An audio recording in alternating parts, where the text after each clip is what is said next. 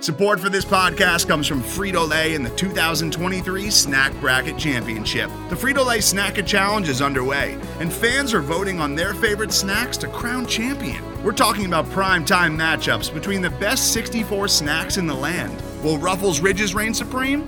Can Doritos defend their dynasty? Or will Smart Food use their smarts for a surprise upset? Only you can decide. Get in on all the action for a chance to win up to $1,000 or a year's worth of snacks.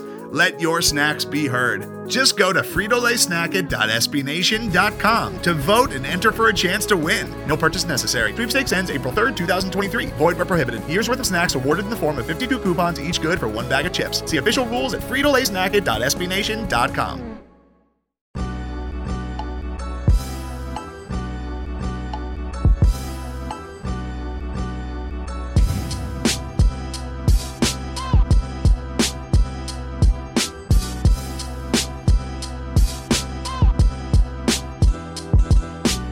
Welcome in, everybody, to the Longhorn Republic, your source for Texas Longhorn news, sports, and opinions with a bit of snark built in. We are a podcast of Burnt Orange Nation, and you can find more great Texas Longhorn content over at burntorangenation.com. If you like what we do, please leave us a rating or review on Apple Podcasts.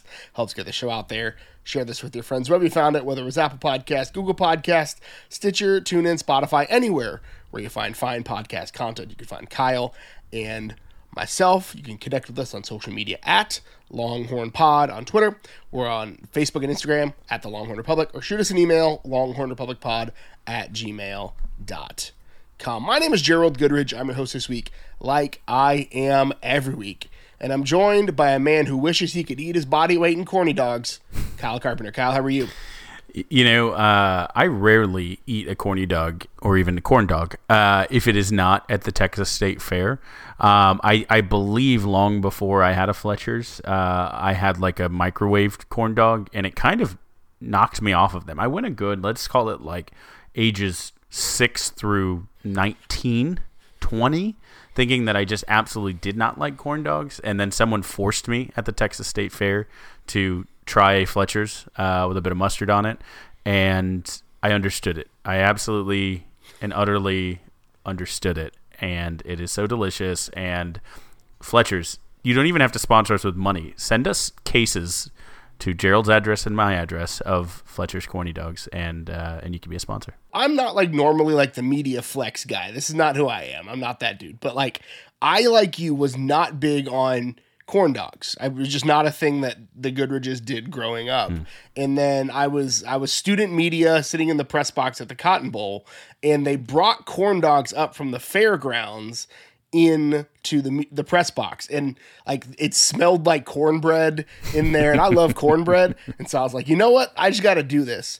And I am not ashamed to say that I went back and thought about getting a second one, but those things are so big, anybody that eats 2 of them is inhuman. So I only ate one at that point, but I was tempted with a second one. But we're not here to talk about deep fried goodness. We're here to talk about how we hope Texas can fry the Oklahoma Sooners at the fairgrounds on Saturday. Deep fried Goodridge is a decent like Xbox handle. But anyways, go on. OU, like every year, it feels like more often than not comes into the matchup undefeated. But this year's OU squad feels a little bit different than the ones of years past. The Sooners are undefeated, but another tight one this last week against the Kansas State Wildcats, 37-31. Looked like they had it in hand. OU went up 13 with like 90 seconds left on the clock, and then they had a dumb penalty, and Malik Knowles, who people are being too loose with this term, are calling the best returner in the conference, and I'm like, no, he's just the guy who doesn't have dumb penalties called against him. Deshaun Jameson is very clearly the best returner in the conference, but neither here nor there. Knowles returned the ensuing kick for a touchdown, and then Kansas State was unable to recover the onside, but it definitely were some clinched cheeks in Norman. But OU has not been as dominant as they have in years past, but they're still, again, blemishless coming into Dallas. Yeah, right. An almost Hermanesque, which I think is besides Rubenesque, one of my favorite esques to describe someone as. A 21 point differential across 5 games. Herman's was I can only lose by this much. Theirs is I can win all my games but only win by this much. So again, just effectively spending those points. Let's hope they don't have a bunch saved up and allocated for this week. But plus 21. And again, a lot of close games, 5 points over Tulane, which that's Tulane only 1 win. We thought they were a little better team than they might look to be. 4 points against Nebraska, who may be better than we thought they were, but again is not an elite program by any means. The 3-pointer to West Virginia and the walk-off field goal. So some nail-biters, some close games. The thing I wanted to point out here, Gerald, is the opponent's combined win-loss record is 9-17. So Oklahoma has not really played elite teams. That's not saying Oklahoma doesn't have elite talent. That's not saying that they don't have the capacity to put it all together again in against Texas, which certainly could happen. And there have been years where exactly that happened. This was the game that got one of these two teams on the right track, basically. But it's early in the season. Transitive property still matters a lot. They have transitive wins over 3 FBS teams with a winning record: Virginia Tech, Stanford, and Nevada. 5 FCS teams.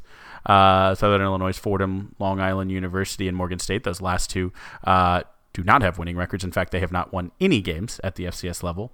And a Buffalo team that does not have a winning record, but is an FBS team. So of those 9, 5 transitive wins are over the football CS. It's hard to get a read, and we'll break down kind of each level of this team. But from a top point, it's hard to get a read of how good or how bad. But that's why people feel relatively confident that the things Texas has done against a significantly better schedule so far. Again, Texas' worst game was against Rice, and they pantsed them. OU's only pantsing was an FCS opponent, Western Carolina, who has won exactly 1 game in the past 2 years. They are winless this year. So again, it's really, really hard to understand how good OU is. And here's the thing, Gerald. We could have said any nature of stats and then said this sentence. It doesn't necessarily matter in this game. Stats, success, who's playing well, none of it matters. This is just a good old-fashioned, I don't even know a good analogy. You basically take crabs and throw them in a small barrel and let them just claw at each other, right? There's no logic, but it's fun to watch. We got there eventually. This to me feels like 2 heavyweights at this point. And maybe they're not heavyweights, maybe they're flyweights. We'll find that out as the year progresses. But this is a game where it's run on hate and it's fueled on hate. And both sides of the Red River, they're going to come in and give their best punch. If you're not up for this game, then what the heck are you doing with your life? And if you're playing football. So there's stats that you could rattle off there, and we'll talk about all that stuff. But the beautiful thing, the thing I love about this game is that regardless of the status of the teams, good, bad, or indifferent, even when Charlie Strong was the coach at Texas, this was always a slugfest. This was always 2 teams giving it their best, throwing haymakers. And I'm glad that this year looks to be at least more evenly balanced than in years past. And again, the OU offense is not the high-octane machine that it has been in the past, and some of that has to do with the ground game, and we'll talk about that in just a minute. But overall, they've got a pretty solid what's called success rate, right? And again, we're big into the advanced stats here. So basically, the success rate is, are you on schedule, right? On first down, are you getting at least half of the yards that you need? On second down, it's are you getting 70%? And on third and fourth down, are you getting a first down, right? So more than half of the time, they are staying ahead of the chains. That's what that stat means. They've got 5.7 yards per play, which is toward the bottom half of the country. Points per drive, though, they're number 21 in the country, so more in the top, third of the country. Not as explosive as they have been in years past, kind of middle of the road, especially against on the ground. They're on the low end of the country. On rush, they only have about 0.87 points per play, which is a low explosiveness. But on the pass game, once again, on the high end, 1.32 per play. So there's a lot of potential octane in the gas, but is their ability to score limited based upon the things that they've got on the offensive line and on the ground. Yeah, absolutely. It's really interesting because, again, there's a huge outlier in their stats of scoring all those points against FCS. If you look at just box score numbers, right, it skews a lot of the things you talk about with what they were able to do. For instance, Spencer Rattler's thrown 10 touchdowns on the season. Half of those came against, yet again, I'll put it in terms, the 9th place team in the Southern Conference, the SoCon, FCS's medium tier conference. So, it's hard to say because I think you're right. The talent is there. The recruiting stars are there. The upside is there. There have been some struggles about being able to do it, right? I think you saw Spencer Rattler had a great freshman year, but struggled the most, was benched against Texas last year. You've as we mentioned, had fans chanting for his highly recruited backup. But, does Rattler, have a chip on his shoulder? Does he come ready to figure something out in this game, or can Texas rattle him? Right, he's thrown 4 interceptions, and probably, admittedly, if the receivers are good at anything, they were probably good defensive backs in high school, because they've probably broken up another 3 or so interceptions where they had to turn into the defender and break those up. So even though the completion percentage is high for Rattler, 76%, some of the balls, and especially in kind of key moments, have been a little bit more iffy than what you would expect from the preseason Heisman favorite. The numbers are pedestrian. Let's just say it by the standard, right? 252 points or yards per game, 10 touchdowns, 4 interceptions. None of the receivers are really jumping off the page either. I think the 2 guys that most folks were scared of at the start of the year, Marvin Mims and Mario Williams, again, 264 and 178 respectively. Mims has not even cracked the score sheet yet. Mario has done just twice. And again, I think a lot of what the OU offense is struggling is because they've been unable to get it done on the ground. And that's the thing that I think a lot of what the misunderstanding about OU and Big 12 offenses in and of themselves is that these are offenses that are really predicated on the ground game, and it's how Lincoln Riley has been so successful, because OU has had dudes really along the offensive line more so than even in the running back room, but the offensive line at Oklahoma went from being one of the top 3 units in the country to being, an average group of guys. And not saying that they're bad, they're highly recruited guys, and they will absolutely hit that ceiling, and they'll be great once again. But as it stands right now, they're not playing as well as we've seen in the past. And so the run game is not going. They've got almost a 24% stuff rate, which is super high along the offensive line. They've only got about 155 team rushing yards per game. That's like 4.6 a carry. It's good, not great as compared to years past. And a lot of that came against bad teams. Kennedy Brooks has 334, but he's got 87 against Tulane, 75 against Nebraska, and 91 against Kansas State. Eric Gray had 2 big games. Of his 254 yards, 74 came against Western Colorado, and 84 came against Nebraska. So it seems like, again, unlike years past, the Oklahoma ground game is not allowing them to do what they want to do in the passing game. They're not able to require a safety to be in the box to open up Mario Williams downfield or open up Marvin Mims downfield. And people are knocking the OU receivers for not being as elite as they have been in the past. But I legitimately think it's because most teams in the past have had to roll a safety up into the box, and you're not going to cover any of these guys one-on-one. It's just not the case. They will burn you 10 times out of 10. And so OU's inability to get it done on the ground is why the pass game is suffering. Yeah, absolutely. And look, you saw against TCU where Texas actually did a really good job stopping people who weren't Zach Evans, who again is very good. Give him all the credit, an NFL caliber running back for sure. But he did most of his damage between the tackles, able to get kind of the initial couple yards and make a guy miss and just one cut quick up the field.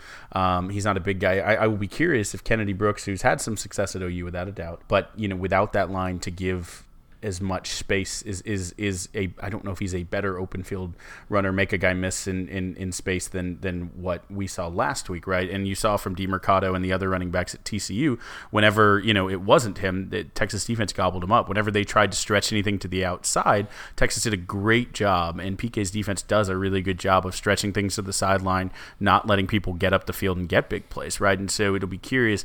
We know Lincoln Riley, they do a lot of things, but they really love the GT counter counter where they pull guard tackle and run kind of across and give the back a chance to spring stuff or bounce outside.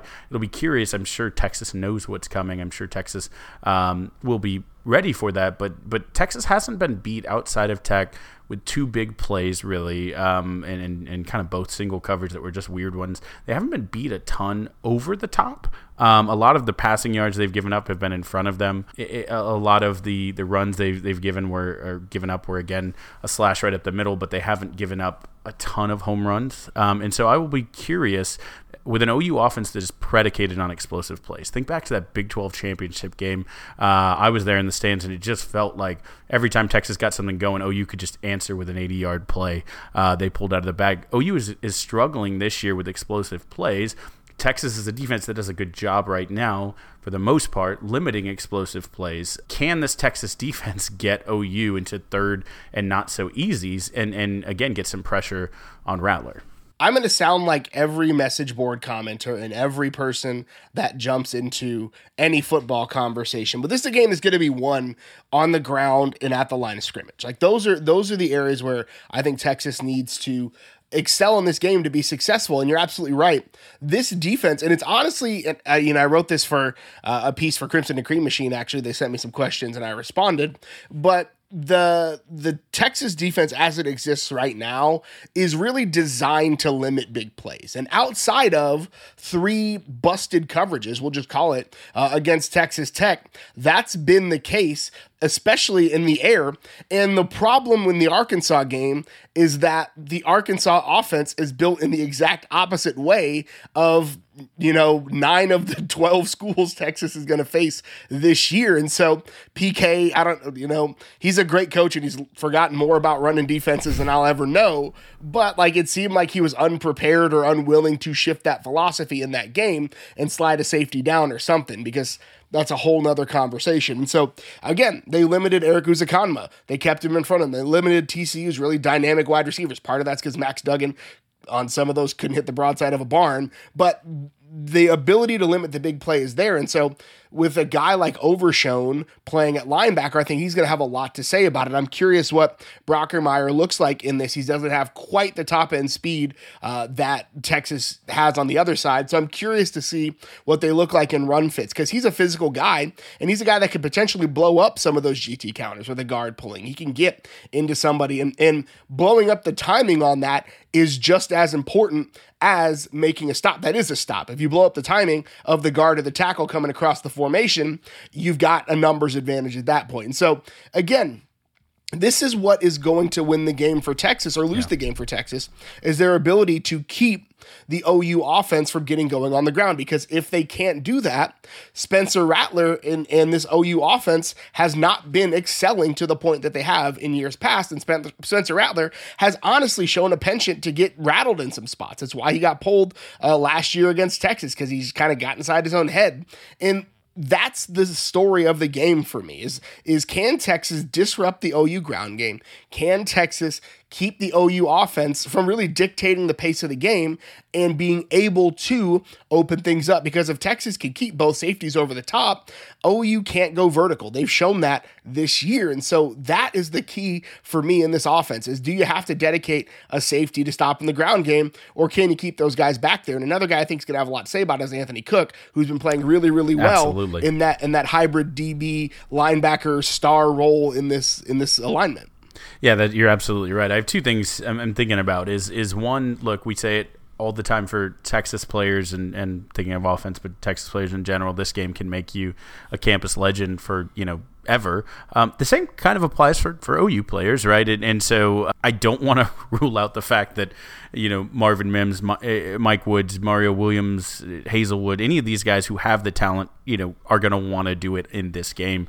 Rattler, the taste in his mouth of being benched last time, without a doubt. One of the things I'm watching also a little bit, not with trepidation, but just want to make sure, is there were times against, again, Max Duggan, who, while a gamer and while he's shown maybe more hard at times than Rattler has.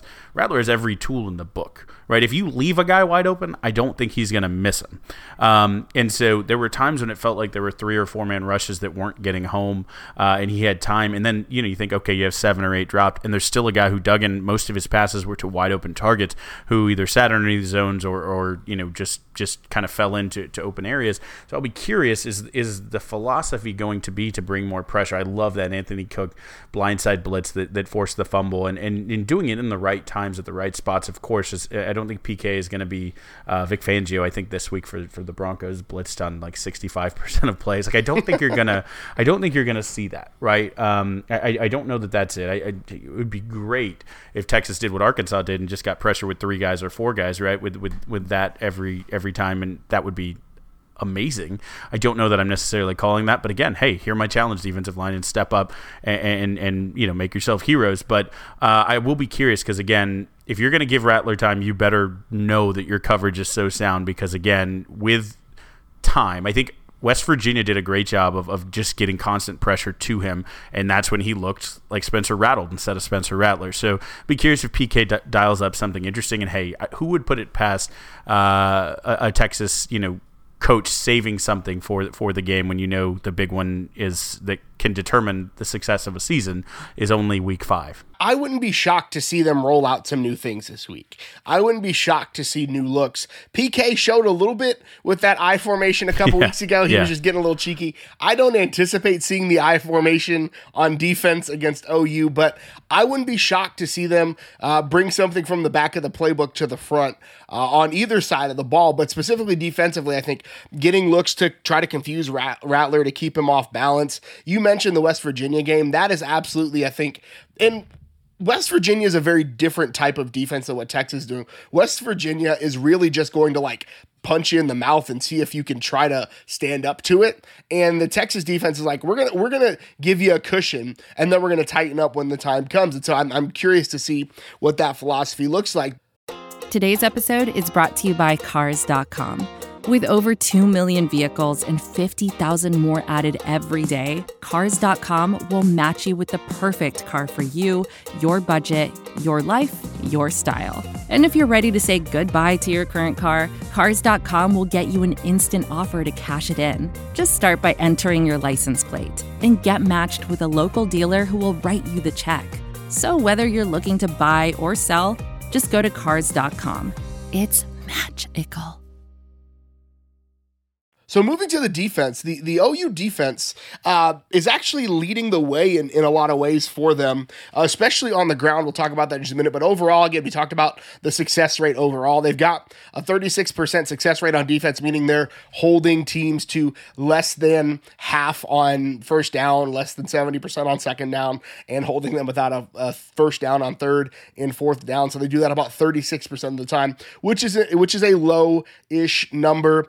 Points per drive wise, they're not super great. Number 73 in the country at 2.26 points per drive. They do all have a relatively high points per play number that they're given at 1.35 points per play. But again, that run defense on the low end, 1.08 point per play on the ground. Not necessarily playing a lot of running juggernauts thus far. And so I think this week is going to be the true test of, is this OU run defense all it's cracked up to be? And I'm not saying they're not, because they've got dudes on that side of the ball. They've got incredible linebackers. They've got NFL linemen and NFL linebackers. So I'm not saying they're not, but I'm saying this is going to be probably the toughest run game that they're going to face all year. Yeah, I mean, Texas is averaging 270 yards rushing. I don't know that that's necessarily sustainable, but, it's one of the best rushing offenses in the country. I think Michigan State and Texas are the two teams you wouldn't want trying to run the ball against you right now. There's some other good ones. I think Iowa State still has a decent run game going up there. But yeah, I agree with you. I mean, look, Gerald, zoom out macro. This is the Red River Shootout. This is College Game Day's gonna be there. This is a big one. The eyes are on him. I think they said there were 16 scouts, NFL scouts, to basically watch Bijan last week. There's gonna be a lot of eyes on him. There's gonna be a lot of eyes on Alex Grinch, a guy who you and I both really think highly of as a defensive coordinator. We would not hate, some team deciding to make him a head coach whatsoever. Not even a little bit. So there are stakes as always, but stakes and stakes on stakes, which again is Gerald and I's meat focused podcast. But are they really? It's going to be a test, right? Is Texas really a 270 yard a game rushing unit, or is OU really a 79 yards a game rushing defense? Is one basically, I think, third or fourth in the country, or is the other fourth in the country? Right? These are two people who are putting up stats that something has to give in this one, and that's just the run game. There's some interesting things to watch in the rest of it, and you and I have talked about a lot that Texas, it will happen. We will believe it and will it into existence. We'll hit some of the deep shots. And what does that do? We just talked about that in the inverse. What does that do for Casey Thompson? What does that do for Bijan's running room? What does that do for Keelan, Robinson with a couple extra steps to get to full speed? It really, really offers some things for the offense of Texas when we get to that passing game. But again, the key feature, the defensive line against Texas's offensive line, as much as maybe we said on the other side it's in the trenches, may be the single most important battle for the entire conference this year, right? Because this has big implications. OU's D-line and really, front 6 or 7 versus Texas offensive line in blocking scheme is almost certainly, right? Almost certainly, without a doubt, will determine who wins this game. OU probably has 2.5 to 3 linebackers that'll end up playing at the next level, and Nick Bonito is easily the best linebacker in the conference at this point. And that's no shot at DeMarvion Overshown, because I think Bonito is a first-round pick, and I think Overshown's probably a second-round pick from a lot of projections that we're seeing right now. Perrion Winfrey's another guy who's going to be taken in the first 3 rounds. He's on playing 3 technique for them right now, and those are going to be the matchups. Can this Texas offensive line stand up to those types of players? And that's going to be, are they able to communicate? And I think the communication is going to be the biggest thing for me, right? Because Grinch is going to dial up twists. He's going to dial up stunts. He's going to dial up delayed blitzes, and that's going to cause some havoc along the front. And for Texas, who has had troubles communicating, we saw it against TCU on that disastrous sequence that you and I both called out on Twitter, and Sark called out in his press conference, where Texas goes from a 3rd and 1, they go from a false start to a sack where the I don't know if the tackle slid the wrong way or if the guard or the tackle didn't pull across, or what was, but there was a miscommunication along the front, and a tackler came in free and sacked Casey and went from a pretty short touchdown to a field goal that kept the game closer. And so is Texas going to be able to, along that offensive line, especially as they're continuing to break in some new guys after the Okafor injury, are they going to be able to hold up to this? Now, again, I think Kyle Flood is an incredible offensive line coach. He has forgotten more about coaching offensive line than I will ever learn. But Texas has struggled with the motion on the front line for years. That is,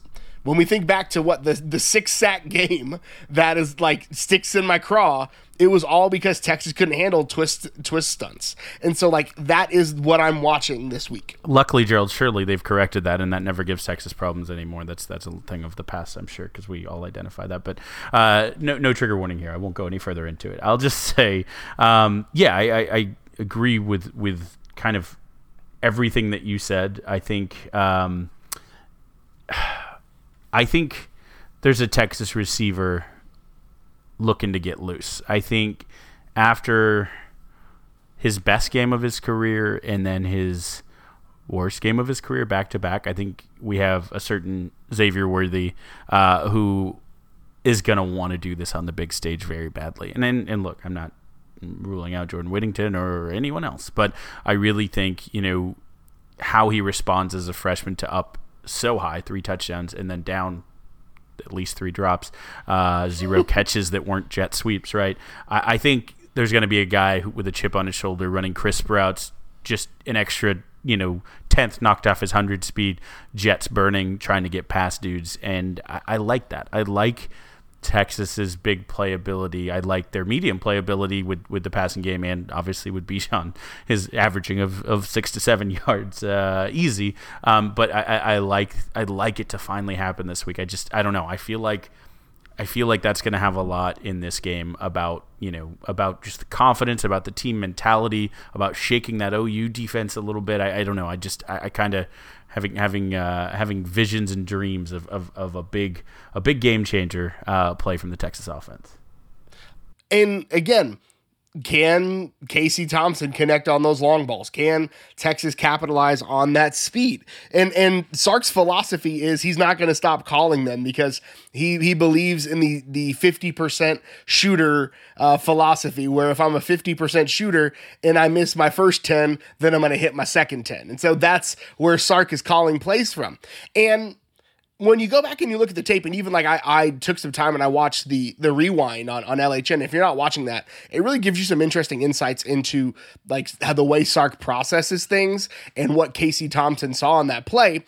And Sark has said it multiple times that there was a hold on that interception, and that's why Casey threw the ball, was to try to get the flag in that situation. Now, Smart.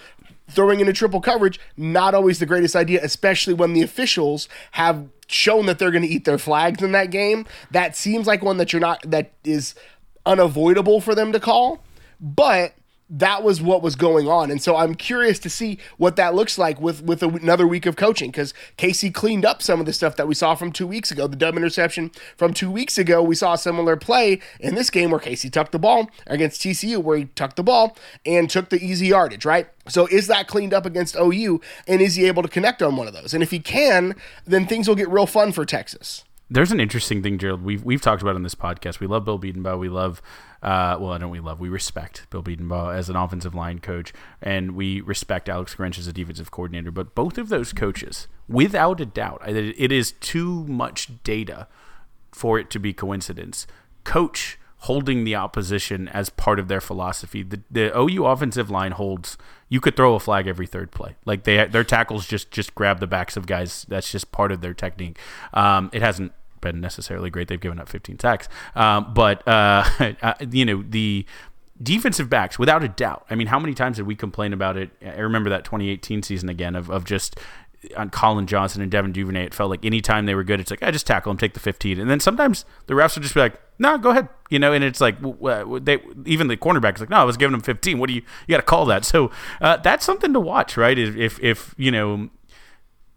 they call it really tight, that does not benefit OU's style of secondary. If they call it really loose and OU's allowed to grab Texas receivers, if Xavier Worthy has one of those double moves and gets, held because someone doesn't want to be on a highlight tape, if that doesn't get called, that hurts Texas' offense a lot, right? And so how they call it kind of in the first quarter will give a good feel for how we're feeling in this one. And then, Gerald, I don't want to get too much further without talking about the money stats, right? I always tell this is my favorite, most important way to measure a team. The OU defense, pretty good, giving up 35%.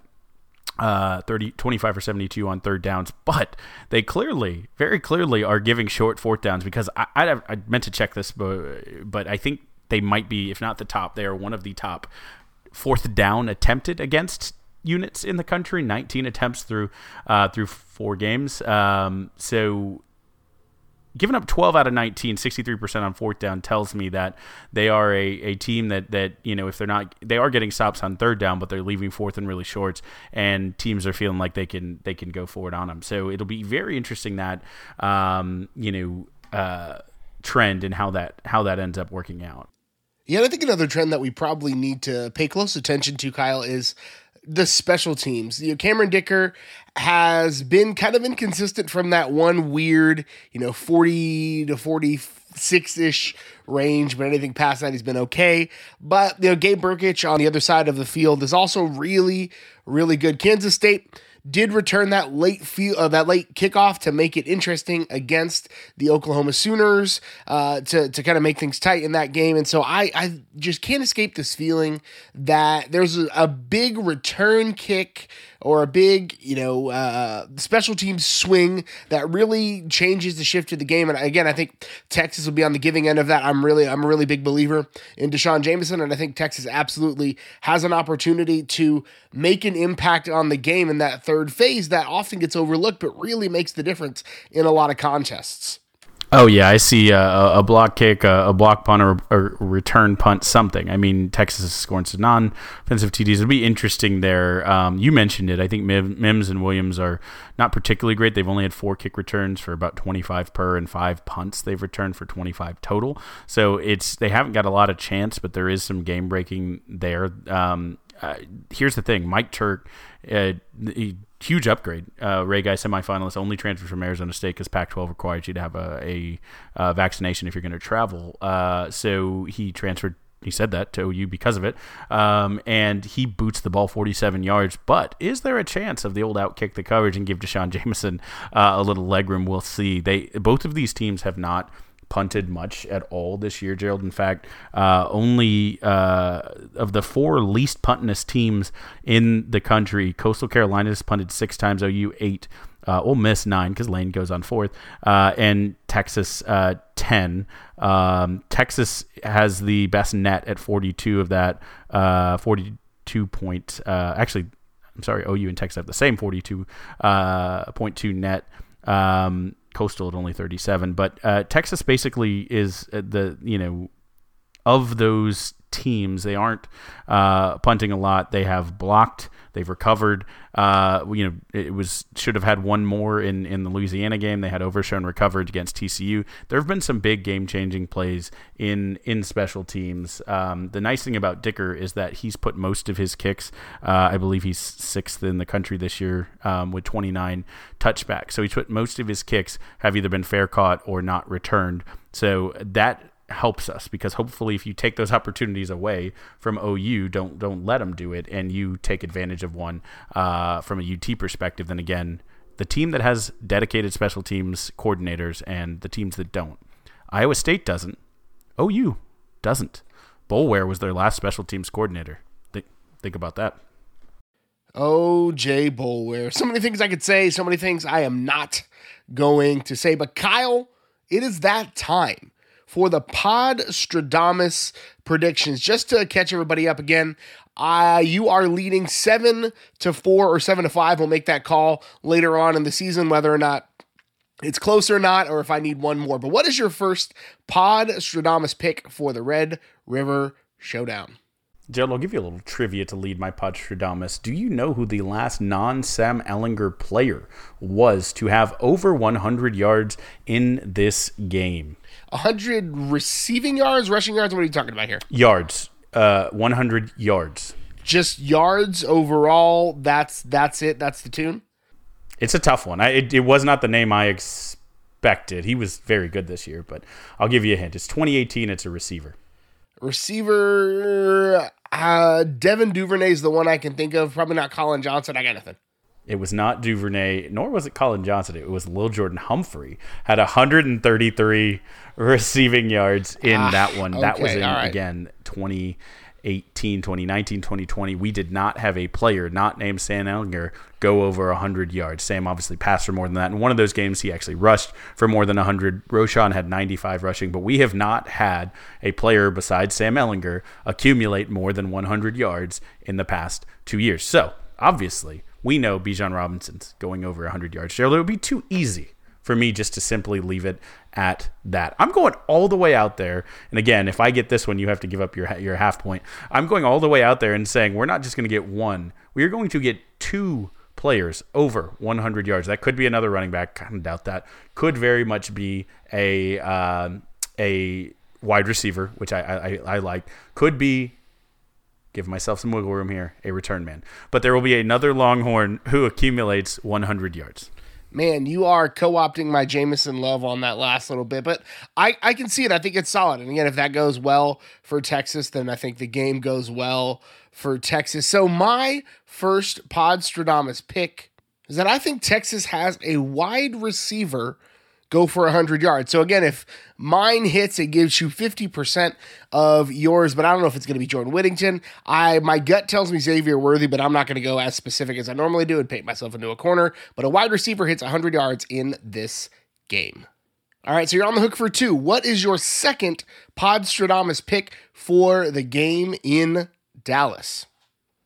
Gerald, I told you the key to this game for me, and so that's why I'm picking it, because boy, do I want this to happen. But the key for me is getting pressure, getting him to Spencer rattled. You do that. Oh, nice. By tackling a rushing quarterback like Max Duggan when he tries to get anything going, but Rattler's not going to look to run too much. So how do you rattle Rattler? Well, you need to get pressure on him. Texas only had 1 sack last week. I think they at least double that. Texas will have 2 sacks. I think I was going to go 3. I'm putting it 2.5. No, I'm going to say 2 sacks.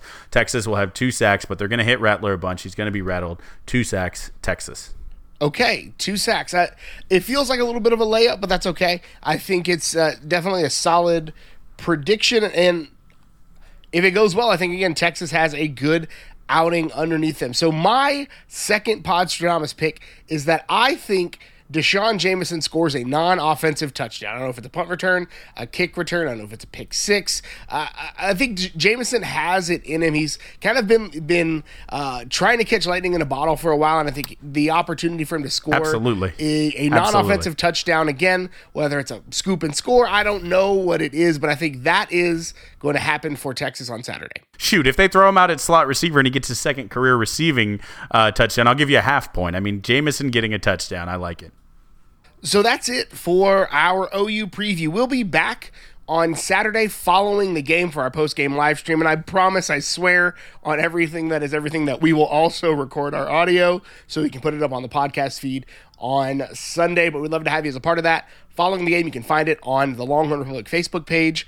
We'd love to have you as part of our live stream audience following the game. All right, a quick whip around the league. We talked about one of the 4 other games in the Big 12. Obviously, OU beat Kansas State. We won't go into that one. But Texas Tech got a win over West Virginia, 23-20 on a field goal with 18 seconds left. So that's the second consecutive walk-off field goal for West Virginia. That's a bit heartbreaking, but more importantly, it makes the Texas domination of Texas Tech look even better. What do you think about this one, Gerald? You know, West Virginia's on a bit of a down streak, and it sucks for them. I think if they had a competent quarterback or offensive scheme, they'd probably win some more football games. But, you know, the Big 12 has such a messy middle, and I think all of it is the messy middle at this point. I think there are probably like 7 good teams or 7 teams that could compete for the conference championship. I don't know necessarily about Kansas, if they are willing to. And again, Iowa State is still weird this year. KSU, you never know what they're going to be. But, you know, the Texas Tech is a really good football team, and I think that West Virginia is like the best 2-3 football team that I've ever seen, especially defensively, and it just really bums me out that they don't have an offense to pair with the defense that I really, really enjoy watching. Very weird thing, because a really quality win, OU's best transitive property win over Virginia Tech when they were ranked 15, I think, at that time. And then a weird one where we talked about this on the pod, Long Island University, the Sharks, 66-0, a very bad FCS team. Their 2 losses we just talked about were by field goal. Gerald, they made the mistake. The 3 rules: never fight a land war in Asia, never play cards with someone with 2 last names, and never play Maryland in September. Woof. Their opening game was a loss to Maryland, 24-30. We could have told you that. It's the way there's a Brocktober, whatever, Terrapin Timber, I don't know. You don't do it. You just don't play Maryland in September. Fear the turtles of fall. All right. Oklahoma State. They are an interesting team because I thought they were a little underrated at the beginning of the season. I think they're probably a little overrated now. They survived against Baylor 24-14. This was a battle of 2 teams that had numbers next to their name, and I wasn't sure if at the end of the year either of them would. Again, I want them both to have numbers when Texas plays them because that's good for us. They're both good teams. They're both good teams who on their day can be good teams, but they're both flawed good teams, which keeps them from being great teams. Again, that's basically the MO of college football. But this one was close. This one could have gone probably either way. I think there were some times that Baylor felt pretty good about this one, but Oklahoma State, you know, they did some things here, and you know, certain college football analysts who block us on Twitter rank them as high as like in their second tier of college football teams with like the playoff teams and Iowa and Penn State. I don't necessarily get that one, but what do you think about Oklahoma State and Baylor this year? Bohannon, I think, is a legitimately good quarterback. I've said it last week when we were talking about Baylor. Bohannon's a good quarterback, and I think he led them on kind of a game clinching or what could have been a comeback drive. And then, OSU bowed up on defense. I think OSU has a sneaky good defense as well. That was the difference of the game, is that he led them to a score with 12 minutes left, and then they went 3 and out 4 times basically to seal it. And so I think they're good, and I think Bohannon has wheels, and he's got wheels that you can respect, but I don't necessarily know what it looks like when he's having to be a pass-first quarterback. So that's something to watch as the season progresses. Yeah, completion percentage numbers not elite. The Baylor rushing attack, I think, after the tape that they put out there with what Iowa State was able to do in the second half against them, if you take away the outside zone, they got 100 yards, but it was some effort getting there. Again, I think you're right that it's a pretty good defense for Oklahoma State, but I really think it's just a battle of those were two decent, solid defenses with offenses that, are uneven. And so, I'll be curious when we do our previews for both of those teams and dig a little bit more into it. But the final one,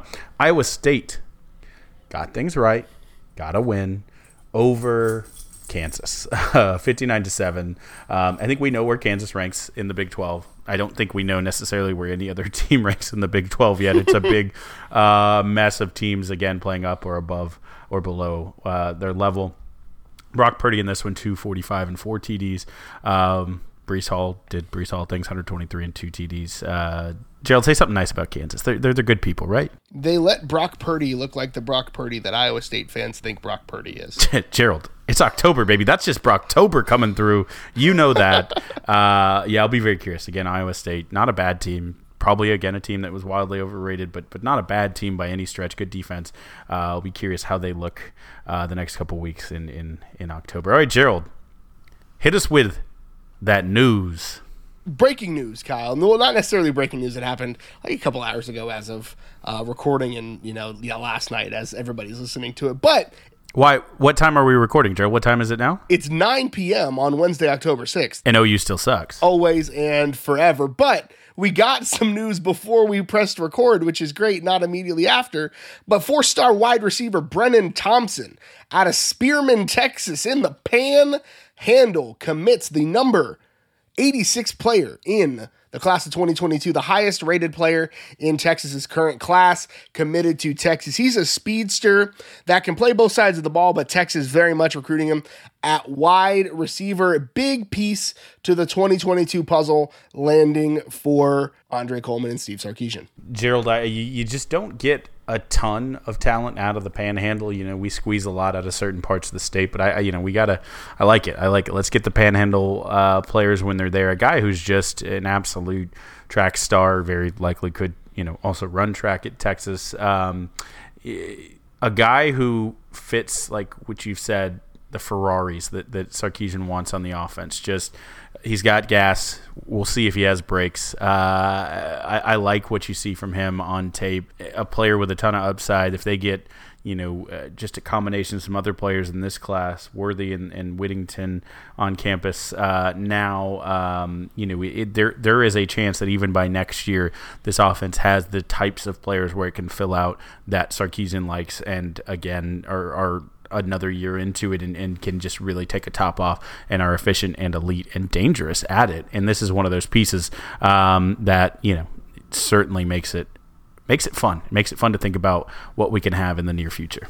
You see guys that have like these gaudy track numbers and not all of them are verified, and you're like, did you really run a 10.4? But Brennan Thompson has like a verified 10.38, which that was as a junior, and so there's like some unverified numbers out there of like 10.2s, but I haven't seen any verification of those. But 10.38 is still real fast. For context, Devin Duvernay's fastest was a 10.2, and Brennan still got a whole nother track season under him. A lot of the track guys, you don't necessarily see the speed translate to the field, but you do with him. He was an all-district selection as a wide receiver and a defensive back. He also returns kicks. That's, I think, the thing for Texas next year, is that he's a guy who could, return the first kickoff of 2020 the 2022 season for the Longhorns. He's a guy that could jump up and really take that. So again, highest rated player in the 2022 class for Texas moves Texas to the number 2 class in the nation with a bunch of big names still on the board for them. We'll have Mike Roach on in a couple of weeks. He actually DM'd me and said, hey, I need some spots on the podcast to talk about recruiting. And I said, absolutely, Mike, you tell us when and we'll have you on. So Mike will be on in a couple weeks to talk about recruiting, to catch us up on all of that big news. All right, Jared, let's hit us on our way out here. Longhorns in the NFL. Just going to highlight the kind of top performers real quick. Quandre Diggs had a good one. 5 tackles, 2 big pass breakups, and an INT this week for the Seahawks. A guy who knows something about sizing up defensive backs, Des Bryant, did Des catch it, tweeted out, Diggs is the best CB in the league. Jared, what do you think about that? There have been a lot of people that have downplayed Quandre for his size, but like, dude has played up. He's played like a 7-foot guy for a long time, and I think there's a reason why teams keep paying him year after year after year for his services, and Des would know better than anybody. Oh, I love it, yeah. Jordan Hicks, 6 tackles, continues to do good for a really good Arizona team. Justin Tucker, kind of disappointing, 3 for 3 this week. His long was merely 46 yards. That's a regression of 20 yards shorter on your long. You have to something just to watch for. I'm kidding. He's amazing. If you missed it somehow, he had a 66-yarder the week before and set the NFL record. But he did that this week. His 3 for 3 in a Longhorn heavy game. The Deshaun Elliott was injured for this one with a concussion. There was still, I think, 6 Longhorns in this one. And the one who stood out to me, the Longhorn of the week, Gerald, Caden Stearns, our boy from Steele High School, SUCISD stand-up. After last week having an interception and only 13 snaps played, he went ahead and said, I raise you some. He got 7 plays in this one, Gerald. 2 sacks and a 45-yard pass breakup to Sammy Watkins, like that his defensive coordinator actually called out and said, oh, that was even better than either of the 2 sacks. I mean, that talk about making your mark in 7 plays, filling up the stat sheet. Stearns is a guy who didn't forget how to play football. He just had some injury issues at Texas, and maybe he had some issues with the staff. There have been a lot of people that accuse the Tom Herman Longhorns of maybe not handling injuries correctly. So I think his body just wasn't there, and now that he's finally back, again, he didn't forget how to play football. So he's definitely a good player, and I think he's got a lot of talent left in his body. Rookie defensive back with 2 sacks in a game since 2016, and those sacks were against Lamar Jackson, a guy who's not easy to get a hold of. So really, really cool for Caden. We are absolutely rooting for his career up there in Denver. So Gerald, let's close it out. A little bit of what we're watching on our giant screens with Godzillatron. So again, not a ton of time right now for streaming. My wife and I have been working on some home improvement projects. And again, we did the weekend away this last week, but I've been diving into some audiobooks. So first one, I've got the Mistborn series. Brandon Sanderson is probably the most prolific fantasy writer in modern times. He's the guy that I guarantee you, when George R.R. Martin doesn't finish the Game of Thrones series, they'll contract him to finish it out based on George R.R. notes, because they did that with Brandon Sanderson and The Wheel of Time. So it's a good little fantasy book. There's a lot of world building. It's very long audio book, so it'll take me a while to get through that. And then I'm also listening to Forget the Alamo, which is a history of the state of Texas. And it's not necessarily a fun read as somebody who, loves the state of Texas, grew up in Texas, absolutely have a ton of state pride. But I think the beautiful thing for me is, like, you don't love stuff because it's perfect. You love stuff through the imperfections, and you love things because they can still be incredible in spite of their imperfections, and even sometimes because of their imperfections. And so I think if we shield ourselves from necessarily some of the uglier parts of our history, we're not necessarily loving something truly. If you don't love every aspect of your partner,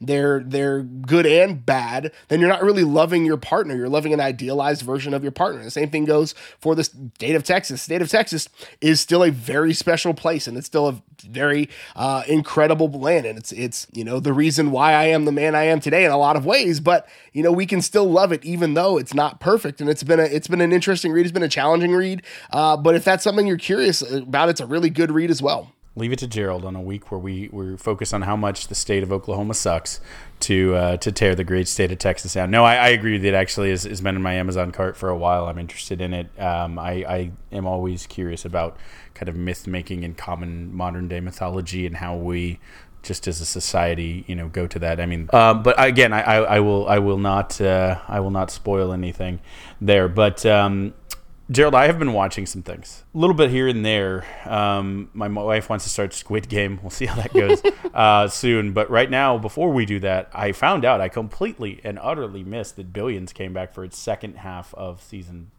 5, I believe. Whatever it is, their last season, it's not a new season. It's the last 6 episodes of the last season. I love Billions. We just watched the first of the new episodes, if you will, episode 8. I'm ready to get through and stream the rest of these. My wife loves Billions even more than I. It's weird for me because I still kind of root for Uncle Paul. If you don't know, Paul Giamatti is like distantly related to, or kind of, his brother married my third cousin, so Uncle Paul as it is. So I still root for Uncle Paul, even though he's kind of not the good guy. I won't spoil anything. If you haven't seen it, you should see. So watch Billions. Also, Paul Giamatti lost 100 pounds for this latest season, so he looks like a very different person. But anyways, great. I love it. It's just a good, gives you the action hit, the dopamine hit. It's got a little intellectual, got a little intrigue. It's an interesting watch there. So I'm ready to binge Billions. And then just a quick teaser.